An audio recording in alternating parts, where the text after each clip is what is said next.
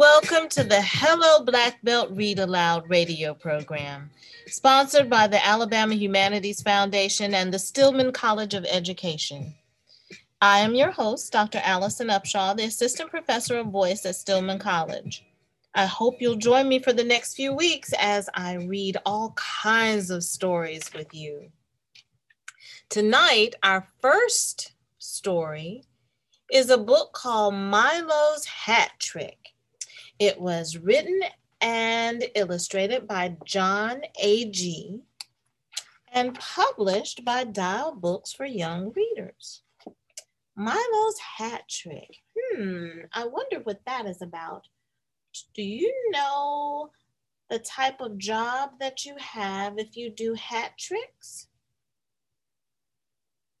Absolutely correct. A magician does hat tricks.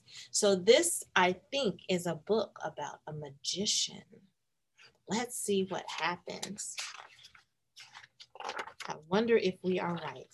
Here we go. He was called Milo the Magnificent, but Milo wasn't magnificent at all. He botched his card trick. He tangled his rope trick. And his hat trick was just pathetic. Mr. Popovich, the theater manager, was furious. Milo, he barked, I will give you one more chance. Tomorrow night, you better pull a rabbit out of your hat or else. So the next morning, Milo went out to catch a rabbit. Instead, he caught a bear. What are you doing out here? Said the bear. I'm looking for a rabbit for my hat trick. Hat trick, said the bear. Maybe I can help. You, said Milo. Watch this, said the bear. And he jumped into Milo's hat. Wow, I wasn't expecting that, were you?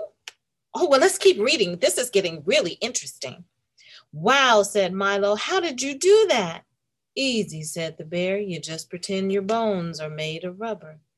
It's a secret I learned from a rabbit. You definitely can help me out, said Milo, but you'll have to hide in my hat until we're on stage. No problem, said the bear. Just whistle and I'll pop out. On the train back to the city, Milo was in a daze. It's true, he thought, I really do have a bear in my hat. But when he got to his dressing room, his hat was empty. Worse yet, it wasn't even his hat. Uh-oh. Milo raced back to the train station. There were lots of people with hats, but none of the hats was his. Meanwhile, in a restaurant across town, someone whistled for a waiter. I can't really whistle, so I tried. Ta-da! Right on cue, the bear popped out of the hat, but there was no applause. There was no Milo. Uh-oh, said the bear. He grabbed Milo's hat and ran. Help, cried a cab driver. A wild bear is on the loose. A bear? Where? Said a policeman. He was standing right by that mailbox. Then, poof, he disappeared. Where do you think the bear was hiding, y'all? Yep, he hid in the mailbox to get away from the crowd. Oh, that poor bear. Oh gosh, said the bear, how in the world will I ever find that magician? Just then a school teacher was passing the mailbox. Hurry up, children, or we'll be late for the magic show. Magic show, thought the bear. He slipped out of the mail slot and quickly joined the line. Minutes before the matinee, Milo slouched into the theater. It's no use, Mr. Popovich, he said. I didn't find a rabbit. Rabbit or no rabbit, you got to go on, Mr. Popovich said. Just look, the house is packed. Milo looked. A very familiar hat was sitting in the front row. My hat! Would you please hand me my hat? Milo whistled and out popped the bear. Boy, said the bear, am I glad to see you. For the rest of the afternoon, the bear jumped in and out of hats of all sizes and shapes. Milo's new act was a smash. Mr. Popovich was ecstatic. For 3 solid weeks, Milo and the bear were the hottest ticket in town. But one day during intermission, the bear yawned. Ooh, an enormous yawn. After popping in and out of 762 hats, he was pooped. Poor bear. So Milo took the bear home. Back in his cave, the bear settled down for a long nap. Gee, said Milo, what am I going to do without you? The bear yawned. Like I said before, you just. And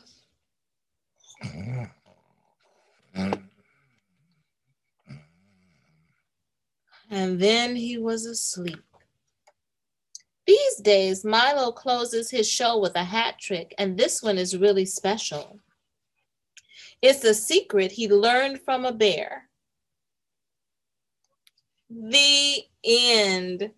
Oh, that was pretty cool. Can you imagine what it looked like to have a big old bear jumping out of a little hat?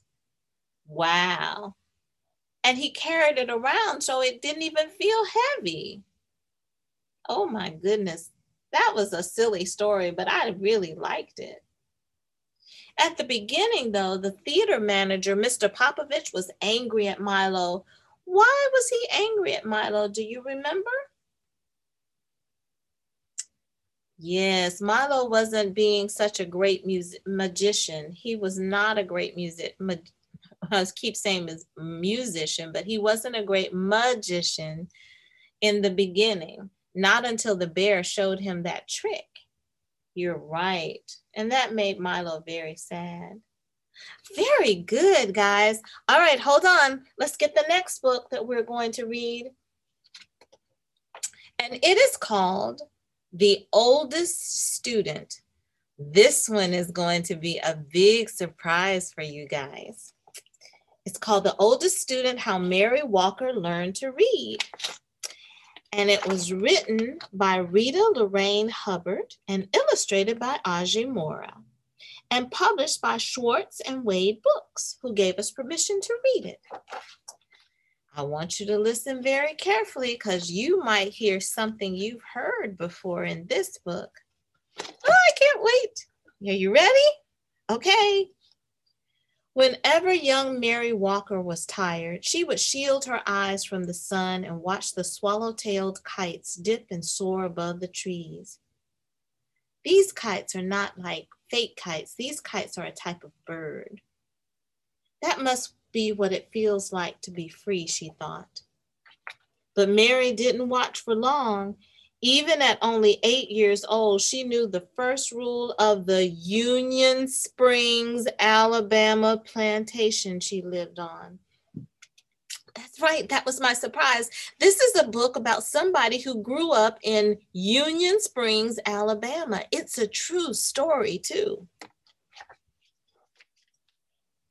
The first rule of Union Springs, Alabama plantation she lived on was to keep working. She knew the second rule, too. Slaves should not be taught to read or write or do anything that might help them learn to do so. Mary didn't stop working. She didn't learn to read either, but at the end of each long day picking cotton, toting water to Papa and the other slaves who chopped wood for the train tracks, or helping Mama clean the big house, she would lie in her little bed next to the crumbling fireplace and think about those birds. When I'm free, I'll go where I want and rest when I want. And I'll learn to read, too. When she was 15, it happened. Mary and her mother and brothers and sister were free. The Emancipation Proclamation said so. What it didn't say was how a family with nothing except the tattered garments on their backs could find food, clothes, and a place to sleep. Mary's father had died and the family was on its own. Freedom Road to Freedom Road. Across fields and through woods, ex-slaves surged like waves crashing hard to shore. Now that they were free, every road was Freedom Road. Many headed north and west and every which way, searching for long lost family members or simply experiencing the wonder of being free. Others, like Mary, chose to stay in the South. An organization called the Freedmen's Bureau helped those who stayed to find shelter on abandoned Confederate land. Mary and her family settled in a one-room cabin, and for the next few years, she worked alongside her mama to help feed her siblings. 7 days a week, she churned butter, cleaned houses, and cared for other folks' children. The hours were long, and if Mary was thirsty or hungry or needed to use the outhouse, she had to wait until she got home. At week's end, she would offer Mama the one lonely quarter she had earned. Poor Mary. One day, Mary met a group of evangelists on the roadside. A woman with soft wrinkles in her kindly face placed a big, beautiful Bible in Mary's hands and told her, "Your civil rights are in these pages." Mary didn't know what civil rights were. She only knew that top to bottom, front to back, that book was filled with words.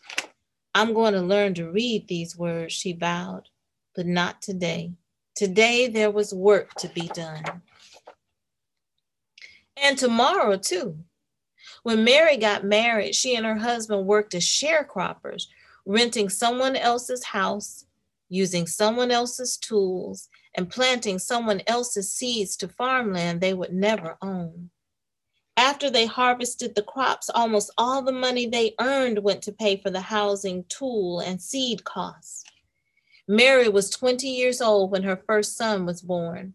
She opened her Bible and marveled at the squiggles inside.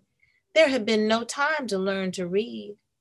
A friend wrote Mary's son's birth date in the Bible, August 26, 1869. Then Mary dipped a pen into an inkwell and made her mark beside it. Not a letter, not a name, just a mark. It was the best she could do. One day, Mary's husband died. She married again, and a second son was born, then a third. Mary made marks for these sons too. Now she had 3 growing boys. More money, that's what we need, Mary thought. But the only other jobs available to Black women were as maids or nannies or cooks.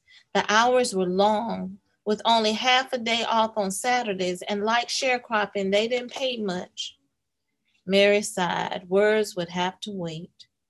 For the next 4 decades, do you know how long a decade is? It's 10 years. So 4 decades is 40 years. For the next 40 years, Mary sharecropped and did odd jobs to help support her family.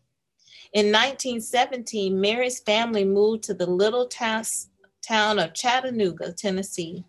It was the year of Chattanooga's Great Flood.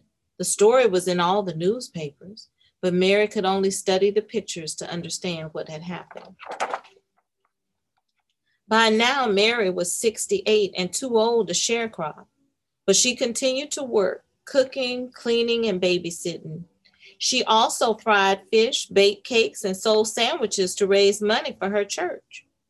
On Sunday, she would sit in the congregation, and as the preacher spoke, she would clutch her family Bible, the Bible she still couldn't read.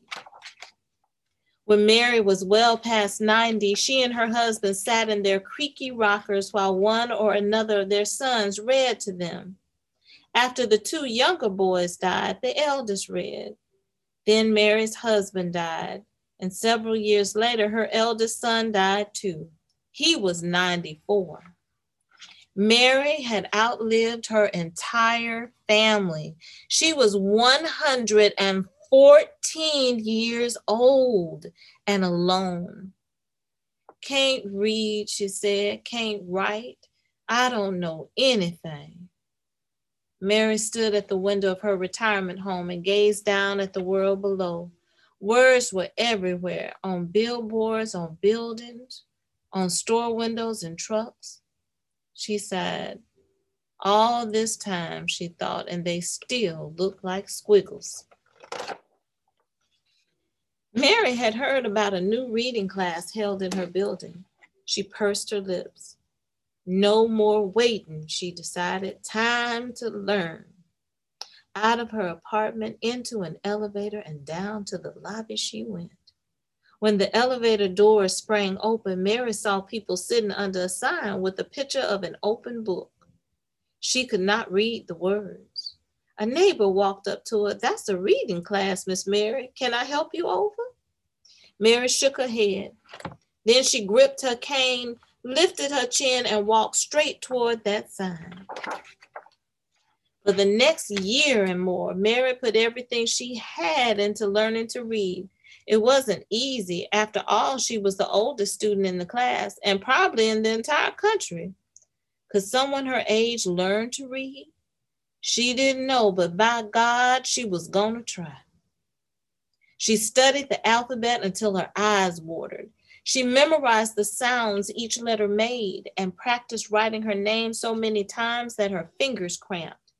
She learned to recognize sight words and then challenged herself to make short sentences with them. She studied and studied until books and pages and letters and words swirled in her head while she slept.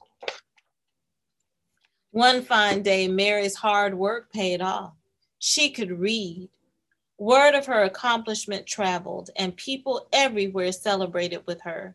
Chattanooga's mayor, newspaper journalists from across the country, and a man from the U.S. Department of Education who said, "Mrs. Mary Walker, I pronounce you the nation's oldest student," all shared her joy. Mary felt complete. She still missed her sons, but whenever she was lonely, she read from her Bible or looked out her window and read the words in the street below. From then on, Chattanoogans honored Mary's achievements with yearly birthday parties. In 1966, President Lyndon B. Johnson sent well wishes on Mary's 118th birthday. And in 1969, President Richard Nixon did the same. Mary was now 121 years old. Wow. Mary received many gifts over the years: a radio, a sofa, her very first television, a new Bible, the key to the city, and perfume and champagne from the Canadian Mounties. She also received something that brought back those long days in the Alabama cotton fields, her first airplane ride. From the cockpit window, Mary gazed at the trees and rooftops below.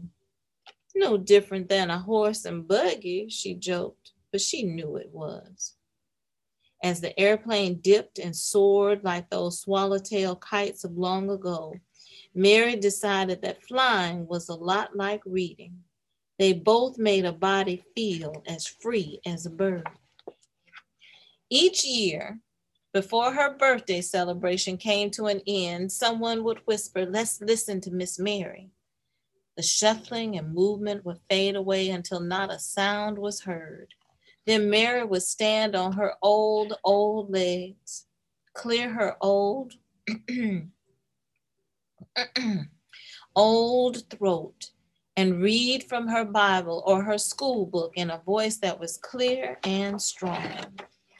When she finished, she would gently close her book and say, "You're never too old to learn." That was exciting in a different way. Miss Mary Walker was born a slave on May 6, 1848.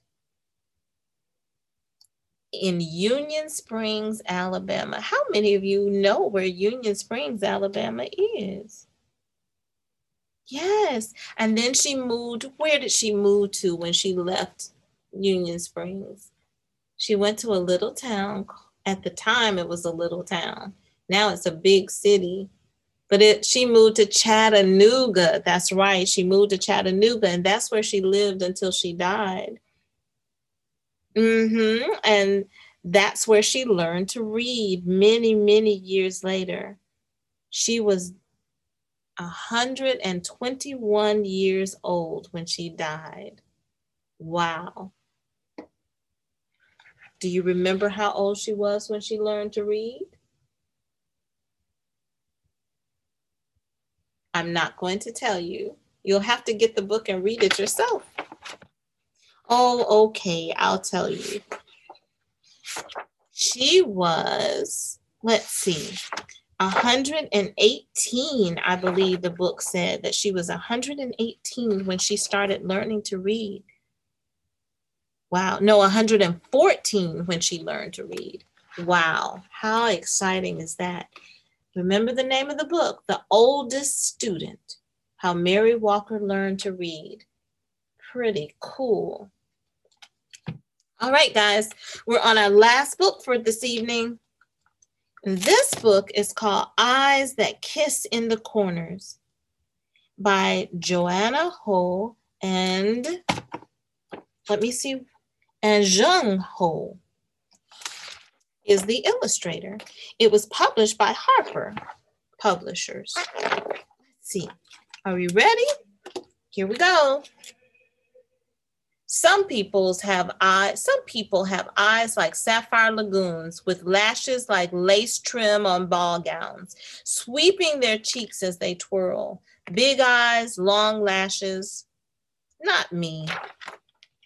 I have eyes that kiss in the corners and glow like warm tea. My eyes are just like Mama's. Mama's eyes that kiss in the corners and glow like warm tea, crinkle into crescent moons when she comes home from work. She scoops me in her arms, eyes sparkling like starlight, and tickles me until we laugh ourselves into the floor. When Mama tucks me in at night, her eyes tell me I'm a miracle. In those moments when she's all mine, flecks of dancing gold tell me I'm hers too. My mama is my sun and sky, and her eyes are just like Amma's. Amma's eyes that kiss in the corners and glow like warm tea, but don't work like they used to. But she sees all the way into my heart and can even read my mind. Her eyes are filled with so many stories, I can fall inside them and swim until time stops. I see Guayen with the Monkey King sitting on a lotus, serene.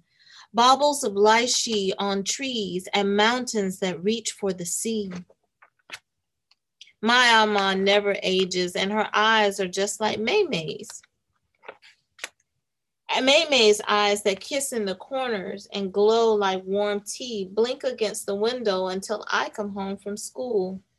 They disappear beneath her two-teeth smile when I walk in the door. She toddles after me, gazing up at me like I am her best present. I hope she looks at me like that forever, because when she looks at me in that Maymay way, I feel like I can fly. Maymay's eyes that kiss in the corners and glow like warm tea are just like mine. My eyes crinkle into crescent moons and sparkle like the stars. Gold flecks dance and twirl while stories whirl in their oolong pools, carrying tales of the past and hope for the future. My eyes find mountains that rise ahead and look up when others shut down. My eyes curve like the swords of warriors, and through them I see kingdoms in the clouds.